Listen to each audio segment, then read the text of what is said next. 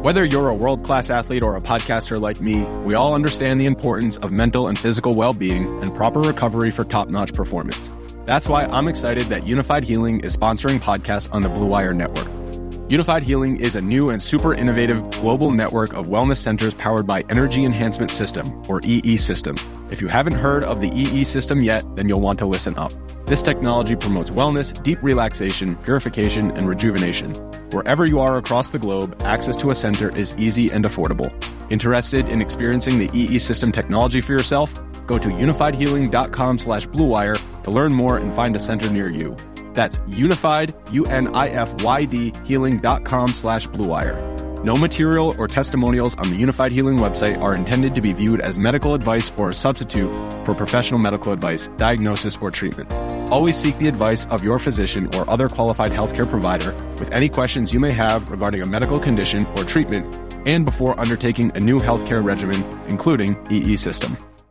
7, 6, 5, 4, 3, 2, 1. Hey guys, this is Liz Candace. This is Nikki Collins. What up guys, it's Essence Carson. Hey, this is Imani Miggy Stafford. Hey, this is Jordan Canada. This is Asia Wilson. Welcome to the WNBA Nation. WNBA Nation, we have a champion. Welcome back to the show, everyone. My name's Kyle Haywood. I'm joined tonight by the one and only Jason Snow. Jason, how's it going, my man? I am doing so good. That final series was so much fun. I'm glad it came down to a tight game. After game 3, it would have just been sad to end on that type of a note. I loved the competitiveness. I'm ready to talk about it. It was so much fun. How are you doing, Kyle?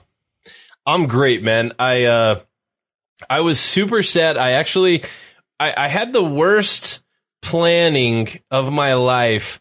I surprised my wife with a trip for our fall break. Her 30th birthday, is the 19th.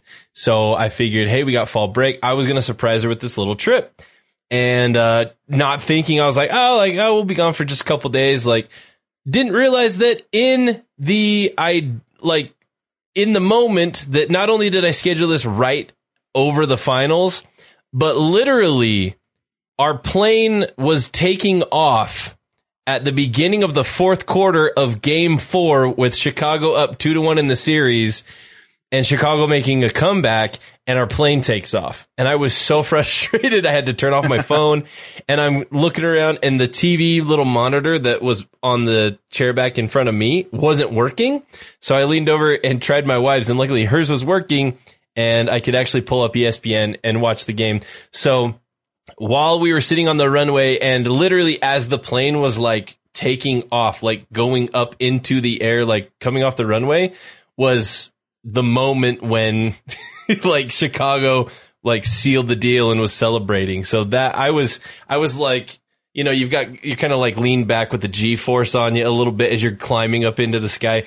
That was happening to me as the Chicago Sky were sealing the victory. So it was literally the worst timing, because if that wasn't if I wasn't able to get it on that screen, I would have had to make the entire 2-hour flight, not having any idea who won the WNBA finals. It was the worst planning ever on my part, and I'm so excited. I'm so excited that we get to talk about it. But Jason, we can officially congratulate the Chicago Sky 2021 WNBA champions. Clap it up all day long. So excited, really completing one of the more interesting storylines to a championship that we've seen in a while. You know, I think that obviously the big storyline is Candace Parker returning to a kind of her hometown team, you could say, going back to Chicago and bringing them their first championship. And then also, you know, you've got Allie Quigley being a Chicago, Illinois native as well. Copper coming from literally 2 seasons ago being pretty much unknown to finals MVP. Like, what an absolute run that was. Just an absolute ride of storylines. Jason, I'm just curious for you, what stands out the most in your mind when you're going to look back and reflect on this Chicago Sky championship run? I'll give you two, and for different reasons. The one that I think is perhaps the most significant and could change what we think about going forward into the future is the Chicago Sky were a number 6 seed. They had a fairly underwhelming regular season compared to expectations for them. What we saw in the playoffs was the Chicago that we all expected when I picked them to win. I know at least one of our other hosts picked them to win. I think all of us had them in the top 3 or 4. We saw Chicago, but they had an underwhelming season. And to me, hopefully this triggers a look from the league into the playoff structure. Because I think there's two big things. Number one is it's so surprising because of how stacked the playoffs are against lower seeds, which I think we need to look at that.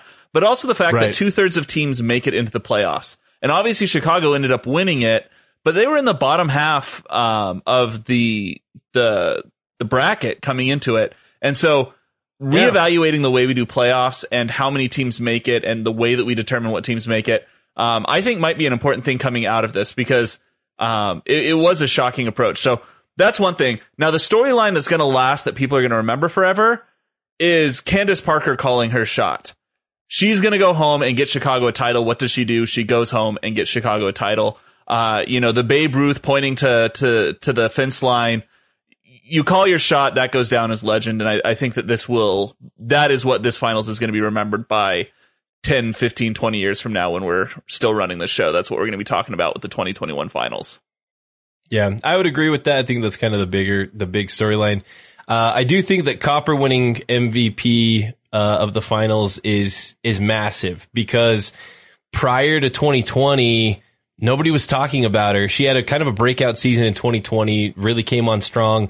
But even then wasn't getting a ton of, publicity and still like crazy, like all the cameras were on Candace, and I get it because she's the name, she's the legend. Mm-hmm. If you could even hear us a couple episodes ago say this is not Candace's team, this is Copper's team. It's kind of tough to to say, but she truly is. If that would have gone to anybody but her, I would have had a pretty hard time accepting that NBA WNBA MVP. Finals MVP. God, I can't talk. Finals MVP trophy. So that's kind of how I look at it. I think that there's a lot that you could say as far as, low seed making that's a great question, Jason. You kind of brought this up. Is this the most impressive championship run because it came from such a low seed, from not just a first round, elimination, like challenge type team that ran the gambit and had to play against the number 3 seed and then the number 1 seed and then had to go all the way and then eventually caught up with a red hot Phoenix team who was also trying to make that same storyline. Is this the most impressive run? I would have to say yes. And you touched on it there. The way that the WNBA playoff is structured means that when you're the lowest ranked seed coming out of the first round, which Chicago was. They were the lowest ranked team coming out of the first round. 5-6 won. 5 was Phoenix. They had to play the best team of each round. It automatically cues them up to face the hardest team. The way it's structured is meant to give the best team the easiest opponent, or the lowest ranked opponent. I won't say easiest because obviously this year that was lopsided, but it's meant to give them the lowest ranked, but that means lowest ranked is automatically getting highest ranked. And so, for that reason, it's impressive because generally speaking, like if you go to a March Madness bracket, if you're the number 15 and you knock off the number 2, you now get their easy ride. You jump into their seat and you're playing, the lower ranked teams, or lower rated teams, at least based off of where that positioning is. And so the structure of this makes it impressive. And then the play makes it impressive. One of the things I brought up, I think it was in the preview to the finals series. So before we'd actually seen any games, the reason I predicted Chicago to win it in 4, which I'm very proud of, the reason I predicted that was because Chicago showed up every night. And you saw that. Chicago played 4 games. Phoenix played 3. Arguably 2. And that being the case, Chicago showed up and played the entire time. They looked impressive the whole way through. So not only do they have the most difficult path to a championship, they also looked the best doing it. They looked so good. So I was very impressed with Chicago in this finals. I know I'm gushing, but they just won a championship. I'm allowed to gush. Yeah, we should. We should be. No, I feel you there, and I completely agree. Jason, let's talk about the actual game itself and as it went down. But before we hit that, there's a couple questions that have come through in our Twitch chat. If you haven't joined us over here on Twitch, you are 1000% missing out. It's where the party is. Absolutely. It's so much fun. We've got so many people chiming in with their takes, and questions and things coming through. We have one from our very own Steve Schwartzman, one of our fellow hosts here, has a quick question. He says, if you get to go back and watch just one Chicago legend play in high school, are you picking Candace or Quigley? And that's a phenomenal question. I'll answer by saying that I watched a little bit of Candace Parker in high school, and so I did get at least an idea of who she was. I remember seeing her play a little bit in high school. She was that good that like there was clips on like ESPN and whatnot of her. I didn't see any of Allie Quigley going back. And so if I could go back, I would love to see what Allie Quigley had to do. Just simply because I saw a little bit of Candace, early on like that. So that's how I'll answer that. Jason, what's your answer for that one? I'm going to answer this one on a personal note. I haven't looked into their high school careers to know, what accolades each of them got. I'm sure they were both phenomenal. Obviously, they rose through the ranks and are now champions with the Chicago Sky. But I have, for a much longer time, been a fan of Candace Parker. I remember her playing in college. I don't think she was on my radar quite as early as she was for you, Kyle. But I remember that. She played for the Sparks for many years. I'm a Los Angeles native. That gave me an immediate affinity. I remember the headlines back at the time with her rookie season and all that was so groundbreaking with that. And so for me, just because I have that personal fandom of Candace, maybe a little bit more. Not that I have anything. Quigs is amazing. Like full fan of her as well. But I think I just feel a little bit more of a personal connection with Candace Parker. So I'd probably choose her for that reason. That being said, I don't know their high school accolades, and Quigs may have been just as fun, if not more fun to watch. So, one other question that we've got here is, hang on, I just had it. Let me find it really quick. Did Logan pick the Sky, or was he trying to avoid the jinx? I would have to go back and check, but he's pretty consistent at never picking the Sky as of about a year and a half ago. I don't think I've heard him pick them to win anything for the last 2 years, yeah. Officially, he did the reverse jinx this year. He picked this guy's opponent every time, which honestly, city of Chicago, you should be thanking our boy Logan Jones. Absolutely. All right? Because he just won you the championship by not picking your team. It's a gift. It's a gift and a curse. He's got it though. Now, we all jinx teams, and I think we've all expressed that sentiment before, but his jinx of Chicago is so on. It's so good. It's so good because it's always there. Every time he picked them to do something, they would immediately drop the ball and not do whatever the thing is. And so it's not one of those things where it's like, oh, I did this one time, and that he's got a record of 15 to 20 picks that all went the wrong way. So He's got it. He's got the jinx, and clearly he used it to his advantage this year, or to Chicago's advantage this year. There's a couple of the good questions coming through on the Twitch chat. If you haven't joined us there, you can find us twitch.tv/WNBA Nation. Give us a follow on there. It'll notify you when we go live. And you can pop on and hang out with us live while we record this. We usually hang out a little beforehand and a little afterward, discussing everything that we'll be talking about that episode. We take live questions like this, and they make the show. Cheese God 42 is the one who asked about the Logan jinxing. I didn't give him credit. I gotta give Cheese God cred. So, And if you're listening to us on Apple Podcasts, if you can take literally 2 seconds, scroll down and click the 5-star review, you can do it right now while you're listening. Just take 2 seconds and scroll down, click 5 stars. That you don't realize, but that actually has boosted us all the way up. We're in the top 100 basketball podcasts on Apple Podcasts right now. Thank you. And that's huge. We are the only WNBA podcast to make it to the top 100 basketball podcasts right now. We're the number 1 overall WNBA podcast on Apple Podcasts. If you search WNBA, our show comes up first 90% of the time. There's every once in a while we'll see Around the Rim pops into that number 1 spot, and they're well deserving. Nothing but love for Tarika and LaChina. They're both fantastic, and they do a great job there. So if you're not listening to their show, go check out Around the Rim. Phenomenal work that they do over there. But yeah, go ahead and click a 5-star review. I've actually got a 5-star review to read. Woo. Jason, cue the sounder. 5-star reviews.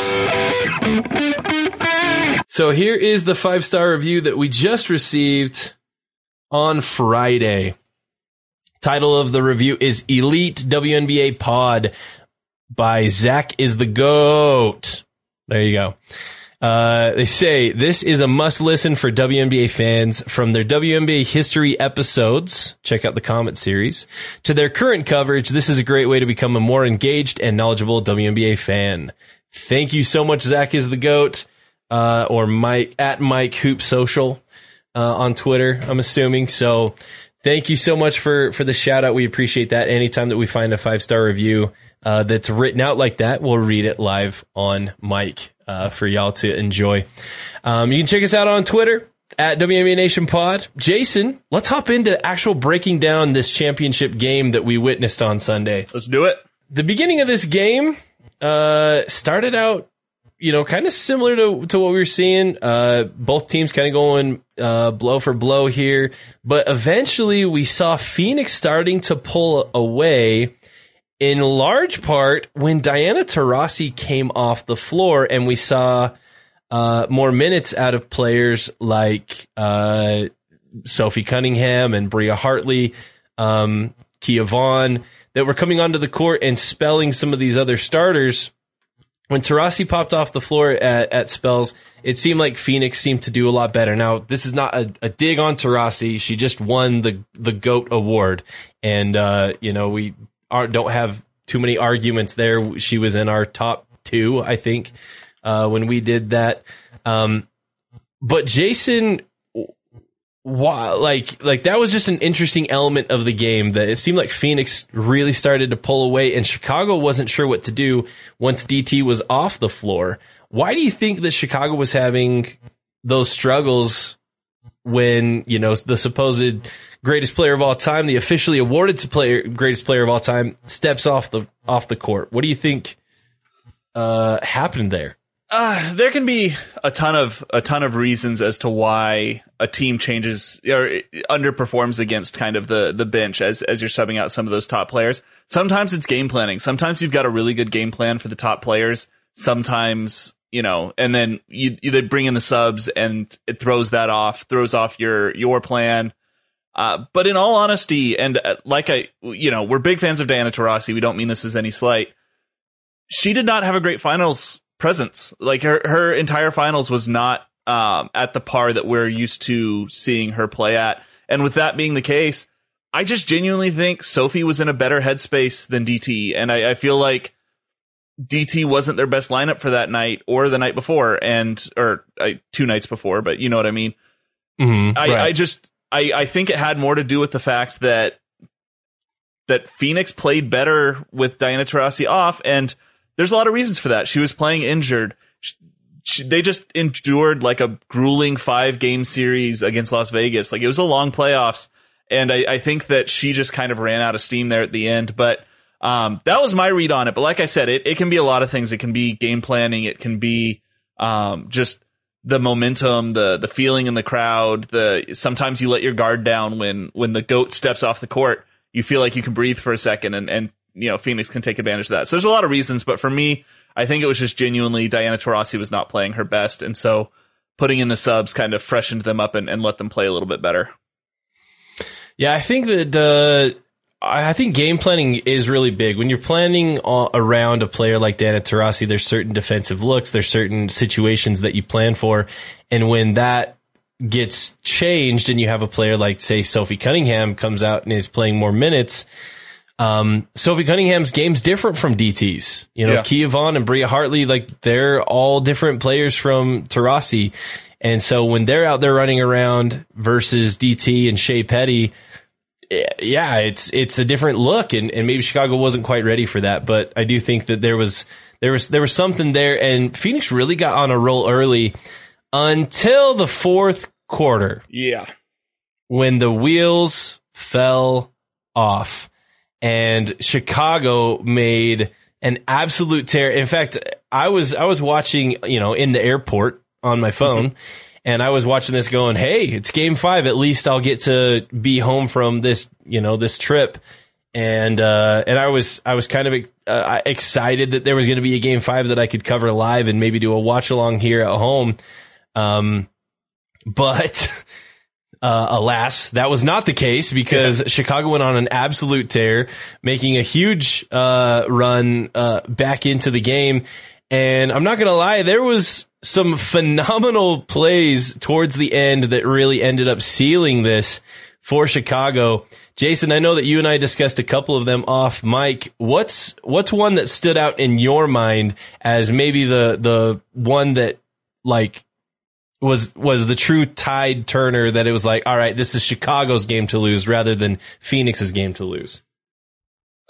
The one that sticks out in your mind, and I feel like this is 80% due to the fact that ESPN just played it on repeat after it happened, is the Candace Parker 3. Obviously, tying it up after being down by so many points, that's a big moment. And for it to be from Candace Parker, who in a lot of ways called her shot and fulfilled her mission of coming to Chicago and bringing a championship to the sky, that is a big moment. And I do feel like that was a tide turner. The point where I felt like it was over, or it was out of reach, and I felt like, not that the tide had shifted, but that officially the other team was in control, was the back-to-back layups by Big Mama Steph Dolson. And the reason I say that is because Phoenix would try to make something happen, it wouldn't, and then Steph would get a relatively simple put it in. And then they would try something and it didn't work, and it showed that everything Chicago wanted to do was, they were doing, and everything Phoenix wanted to do, they couldn't. And so I felt like after those two back-to-back layups, it just felt over at that point. It felt like it was in hand, and everything else was just counting down the seconds. Yeah, I agree. I think that players like Candace Parker played really well. Allie Quigley obviously shot well throughout the game. She was about the only player who was shooting well, especially from deep. Ended up with 26 points and really pacing the team. But you mentioned it, Steph Dolson had that bucket, and it wasn't pretty. It was kind of clanked off the back of the rim and then bounced up high and went around. That shot to me was like, Chicago's got this. Chicago's definitely going to win. That Steph Dolson shot, and can I got to give a shout out to Steph Dolson. We've had her on the show. She gave a fantastic interview. There's been times when we've been very pro Steph Dolson, times when we've called her out, when we felt like when we felt like she wasn't fulfilling the need that she was supposed to. She came back from winning a gold medal in 3x3 basketball, came into a Chicago Sky roster where her minutes were severely taken down. She was taken out of the starting lineup and was coming off the bench and providing more reserve type minutes, and then performs down the stretch like she did. I think that you have to give a lot of love to our good friend, Big Mama Steph. That was a huge shot in a big moment. The Candace Parker 3 was massive, obviously, but really that Steph Dolson bucket, kind of that little 8-foot, 10-foot jumper that she had was just, that's when when Chicago's getting bounces like that on their shots and Phoenix is missing pretty much wide open layups, a couple contested, but several layups in a row. I think they missed like 3 or 4 in a row, I swear, when they could have really extended out this lead. And they were missing layups, and Dolson's getting bounces like that on shots. That was a big moment for me. And so I was pretty happy to see that. Jason, we've got Quigley paced the team with 26 points, Candace Parker with 13 boards, Vandersloot with 15 assists. She was 1 rebound shy of a triple-double in the clinching game of the WNBA Finals. Oh, by the way, Vandersloot also had 2 blocked shots. Yeah. So she also led the team in blocks, which is saying something for a point guard. Overall, what a run from this Chicago Sky team, locking things down and doing it in a manner in the last game where they came from behind in front of a home crowd that was pretty well taken out of the game early on in the fourth quarter until this late run. And I think it was just very poetic. Jason, did you have much chance to watch post game as far as like the awards and the team on the court after we went to zeros? Oh yeah, absolutely. I stuck around all the way through, the finals MVP and basically until ESPN cut off the feed. I was there the whole time. Beautiful. What's something that stood out to you just because the game itself's one thing. I really love the reaction of the players as they've realized what they've done, and you could even see with just a few seconds left when they're up 4 and they pretty much got it locked in. There was a shot of Candace getting really emotional, getting teary eyed on the court while the game's still going on when she realizes this is it. Like we're going to win this thing. And I've just got a championship back in Chicago. What's a scene from the post game that really caught your eye or caught your attention?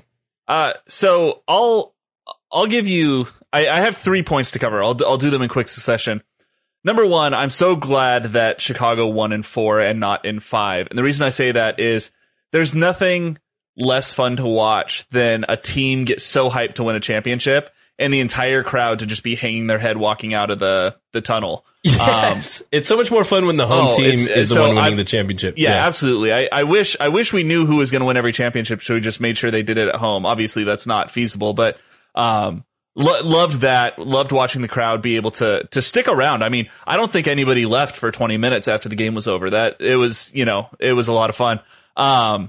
Point 2, and perhaps the most poignant moment for me was the game's over and the first thing Candace does, sprint down, go over under the little tape barrier they're setting up there and hug family. She emoted very strongly there, and you could just see in her face how much that moment meant. You brought it up, kind of her getting emotional, with a few seconds left on the clock, and then as she's running down to hug family and to see her high school coach, that moment was big, and very touching, I guess. I wasn't crying, but I was crying. So there was that. And then the third one, and I just loved this, is everyone kind of got to hug their family. They all came back to the center. They're all touching the trophy.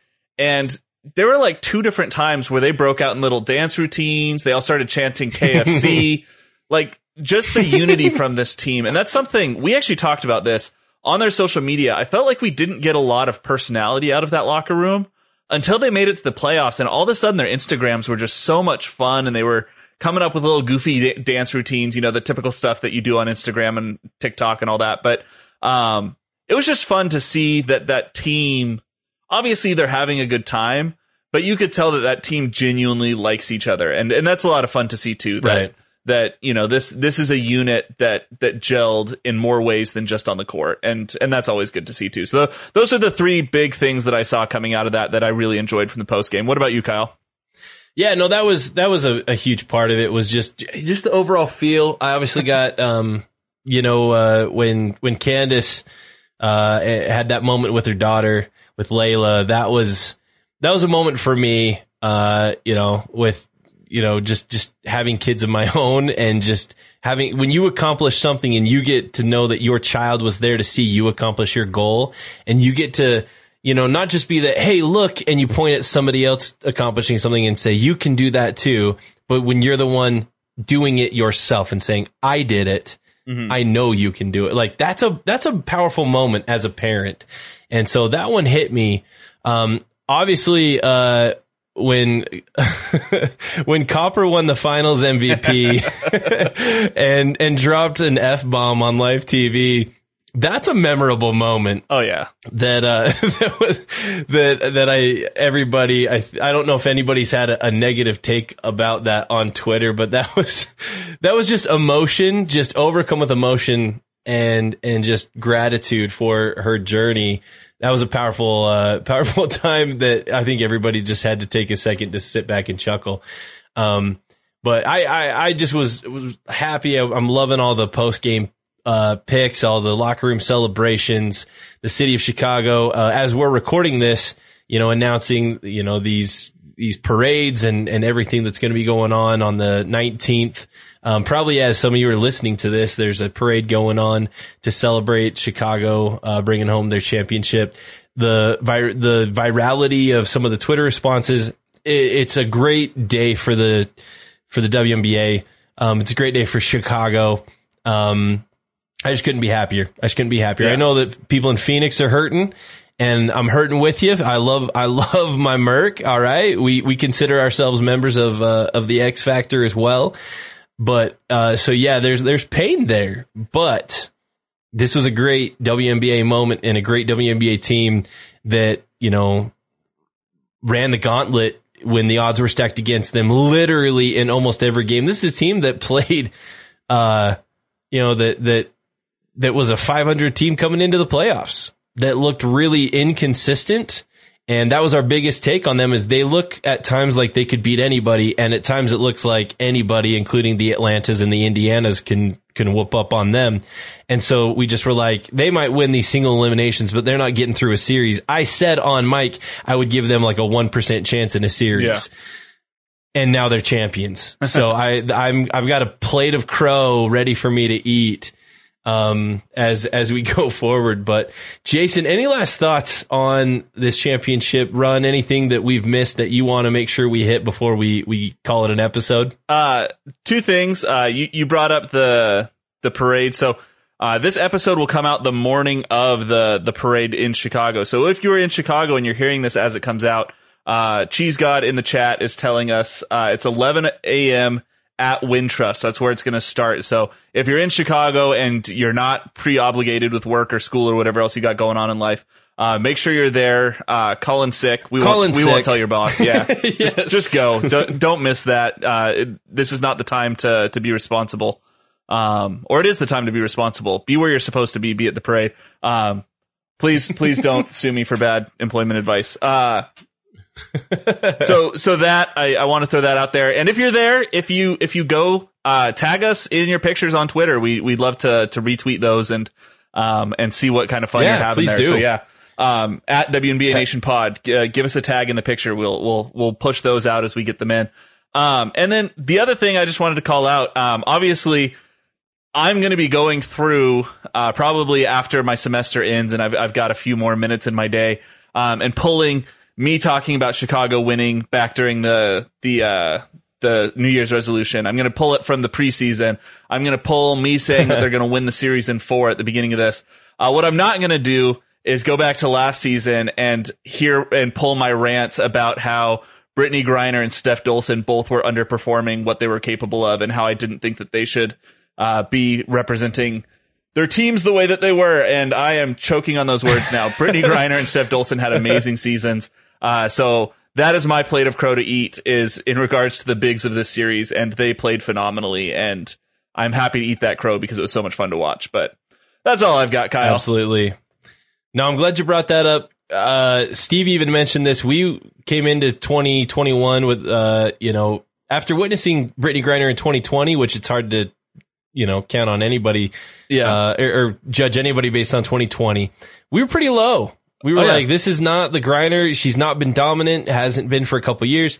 This Brittany Griner in 2021, I think that, I believe it was Steve that said it. He said Griner might be his way too early preseason pick for 2021 MVP. Yeah. The way that she's been playing. So shouts to Griner. Painful loss, obviously, but what a fantastic season. Jason, it's been a blast. Thanks for hanging out, everybody. Again, if you want to contact us, hit us up on Twitter, send us some DMs, with your takes. Let us know what you think about, all things WNBA. Watch for some big things coming down the pipeline from the podcast. We've got some fun ideas that we'll probably be implementing here during the off season. We'll be looking at exploring some options there that are going to be a lot of fun. But so stay tuned for some of that. Don't stop listening. The off season is just as busy as during the season because we have so many fun episodes. We do New Year's resolutions. We do, NCAA coverage. We do overseas coverage. We talk, WNBA lottery. We talk WNBA draft. We talk like all of it, all the off season moves, free agency. Come here for all of that and all of our reactions.